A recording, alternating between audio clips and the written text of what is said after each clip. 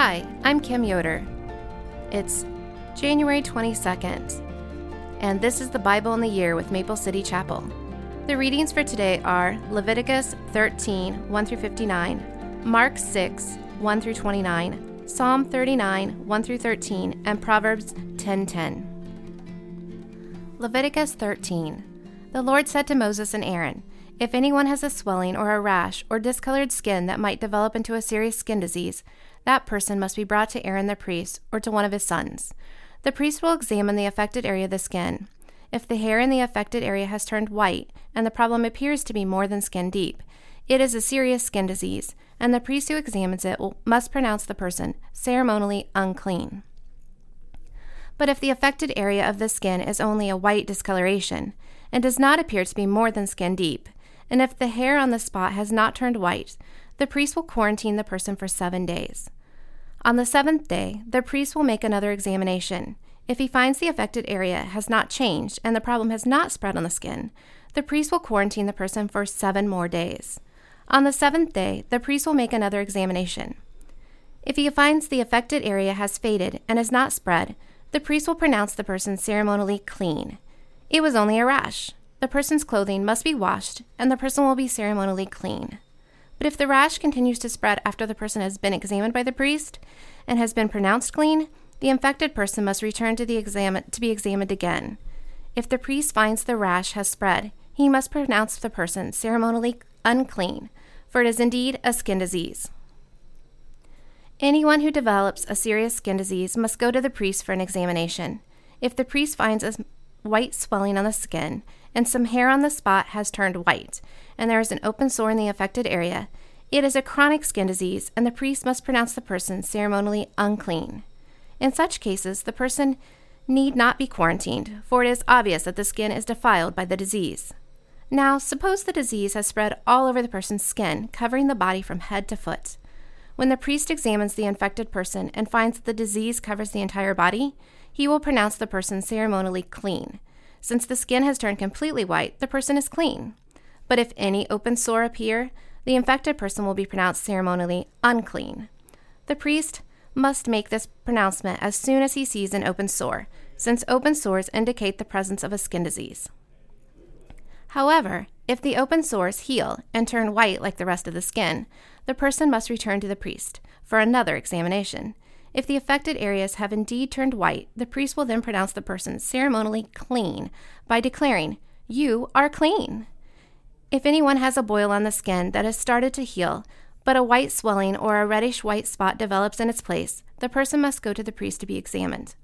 If the priest examines it and finds it to be more than skin deep, and if the hair in the infected area has turned white, the priest must pronounce the person ceremonially unclean. The boil has become a serious skin disease. But if the priest finds no white hair on the affected area, and the problem appears to be no more than skin deep and has faded, the priest must quarantine the person for 7 days. If during that time the affected area spreads on the skin, the priest must pronounce the person ceremonially unclean, because it is a serious disease.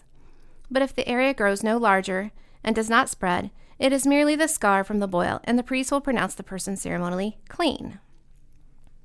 If anyone has suffered a burn on the skin and the burned area changes color, becoming either reddish white or shiny white, the priest must examine it.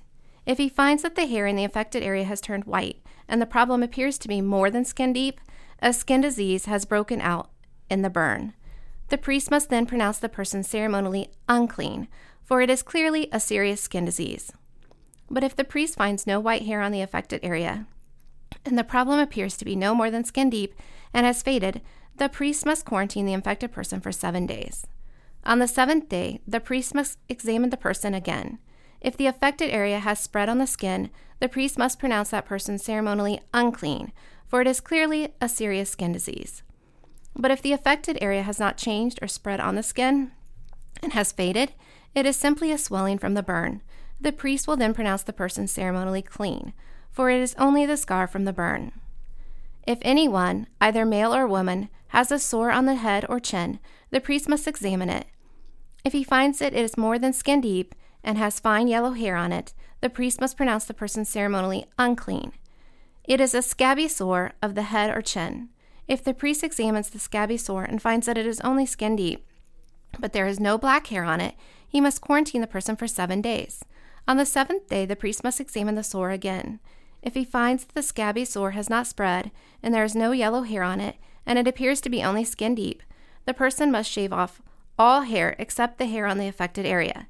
Then the priest must quarantine the person for another 7 days. On the 7th day, he will examine the sore again. If it is not spread and appears to be no more than skin deep, the priest will pronounce the person ceremonially clean. The person's clothing must be washed, and the person will be ceremonially clean. But if the scabby sore begins to spread after the person is pronounced clean, the priest must do another examination. If he finds that the sore has spread, the priest does not need to look for yellow hair. The infected person is ceremonially unclean. But if the color of the scabby sore does not change and black hair has grown on it, it has healed. The priest will then pronounce this person ceremonially clean. If anyone, either a man or a woman, have a shiny white patches on the skin, the priest must examine the affected area. If he finds that the shiny patches are only pale white, this is a harmless skin rash, and the person is ceremonially clean. If a man loses his hair and his head becomes bald, he is still ceremonially clean. And if he loses hair on his forehead, he simply has a bald forehead. He is still clean. However, if a reddish white sore appears on the bald area on top of his head or on his forehead, this is a skin disease.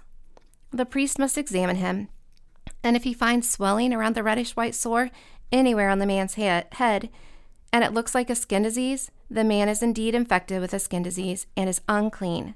The priest must pronounce him ceremonially unclean because of the sore on his head. Those who suffer from a serious skin disease must tear their clothing and leave their hair uncombed. They must cover their mouth and call out, "Unclean! Unclean!" As long as the serious disease lasts, they will be ceremonially unclean. They must live in isolation in their place outside the camp. Now, suppose mildew contaminates some woolen or linen clothing. Woolen or linen fabric, the hide of an animal, or anything made of leather. If the contaminated area in the clothing, the animal, hide, the fabric, or the leather article has turned greenish or reddish, it is contaminated with mildew and must be shown to the priest. After examining the affected spot, the priest will put the article in quarantine for 7 days. On the 7th day, the priest must inspect it again. If the contaminated area has spread, the clothing or fabric or leather is clearly contaminated by a serious mildew and is ceremonially unclean. The priest must burn the item, the clothing, the woolen or linen fabric, or a piece of leather, for it has been contaminated by a serious mildew. It must be completely destroyed by fire. But if the priest examines it and finds that the contaminated area has not spread in the clothing, the fabric, or the leather, the priest will order the object to be washed and then quarantined for another 7 more days. Then the priest must examine the object again. If he finds that the contaminated area has not changed color after being washed, even if it did not spread, the object is defiled. It must be completely burned up, whether the contaminated spot is on the inside or outside. But if the priest examines it and finds that the contaminated area has faded after being washed, he must cut the spot from the clothing, the fabric, or the leather. If the spot later reappears on the clothing, the fabric, or the leather article, the mildew is clearly spreading, and the contaminated object must be burned up. But if the spot disappears from the clothing, the fabric, or the leather article after it has been washed, it must be washed again. Then it will be ceremonially clean. These are the instructions for dealing with mildew that contaminates woolen or linen clothing or fabric or anything made of leather. This is how the priest will determine whether these items are ceremonially clean or unclean. Mark 6. Jesus left that part of the country and returned with his disciples to Nazareth, his hometown. The next Sabbath, he began teaching in the synagogue, and many who heard him were amazed. They asked, "Where did he get all this wisdom and the power to perform such miracles?" Then they scoffed, "He's just a carpenter, the son of Mary, and the brother of James, Joseph, Judas, and Simon. And his sisters live right here among us." They were deeply offended and refused to believe him. Then Jesus told them, "A prophet is honored everywhere except in his own hometown and among his relatives and his own people." And because of their unbelief, he couldn't do any miracles among them except to place his hands on a few sick people and heal them. And he was amazed at their unbelief. Then Jesus went from village to village, teaching the people. And he called his 12 disciples together and began sending them out 2 by 2, giving them authority to cast out evil spirits. He told them to take nothing on their journey except a walking stick. No food, no traveler's bag, no money. He allowed them to wear sandals, but not to take a change of clothes. Wherever you go, he said, stay in the same house until you leave town. But if any place refuses to welcome you or listen to you, shake its dust from your feet as you leave to show that you have abandoned those people to their fate. So the disciples went out, telling everyone they met to repent of their sins and turn to God. And they cast out many demons and healed many sick people, anointing them with olive oil. Herod Antipas, the king, soon heard about Jesus because everyone was talking about him. Some were saying, this must be John the Baptist raised from the dead. That is why he can do such miracles. Others said, he's the prophet Elijah. Still, others said, he's a prophet like the other great prophets of the past. When Herod heard about Jesus, he said, John, the man I beheaded, has come back from the dead? For Herod had sent soldiers to arrest and imprison John as a favor to Herodias.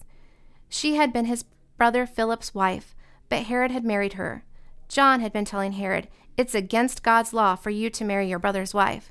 So Herodias bore a grudge against John and wanted to kill him. But without Herod's approval, she was powerless. For Herod respected John, and knowing that he was a good and holy man, he protected him. Herod was greatly disturbed whenever he talked about John, but even so, he liked to listen to him. Herodias' chance finally came on Herod's birthday. He gave a party for his high government officials, army officers, and the leading citizens of Galilee. Then his daughter, also named Herodias, came in and performed a dance that greatly pleased Herod and his guests. Ask me for anything you like, the king said to the girl, and I will give it to you. He even vowed, I will give you whatever you ask for, up to half my kingdom. She went out and asked her mother, what should I ask for? Her mother told her, ask for the head of John the Baptist. So the girl hurried back to the king and told him, I want the head of John the Baptist right now. Then the king deeply regretted what he had said, but because of the vows he had made in front of his guests, he couldn't refuse her. So he immediately sent an executioner to the prison to cut off John's head and bring it to him. The soldier beheaded John in the prison, brought his head on a tray, and gave it to the girl, who took it to her mother. When John's disciples heard what had happened, they came to get his body and buried it in a tomb. Psalm 39, 1-13. I said to myself, I will watch what I do and not sin in what I say. I will hold my tongue when the ungodly are around me. But as I stood there in silence, not even speaking of good things, the turmoil within me grew worse. The more I thought about it, the hotter I got, igniting a fire of words. Lord, remind me how brief my time on earth will be. Remind me that my days are numbered, how fleeting my life is. You have made my life no longer than the width of my hand. My entire lifetime is just a moment to you. At best, each of us is but a breath. We are merely moving shadows, and all are busy rushing ends in nothing. We heap up wealth, but knowing who will spend it, not knowing who will spend it. And so, Lord, where do I put my hope? My only hope is in you. Rescue me from my rebellion. Do not let fools mock me. I am silent before you. I won't say a word, for my punishment is from you. But please stop striking me. I'm exhausted by the blows from your hand. When you discipline us for our sins, you consume like a moth that is what is precious to us. Each of us is but a breath. Hear my prayer, O Lord. Listen to my cries for help. Don't ignore my tears. For I am your guest, a traveler passing through, as my ancestors were before me. Leave me alone so I can smile again before I am gone and exist no more. Proverbs 10:10. People who wink at wrong cause trouble, but a bold reproof promotes peace.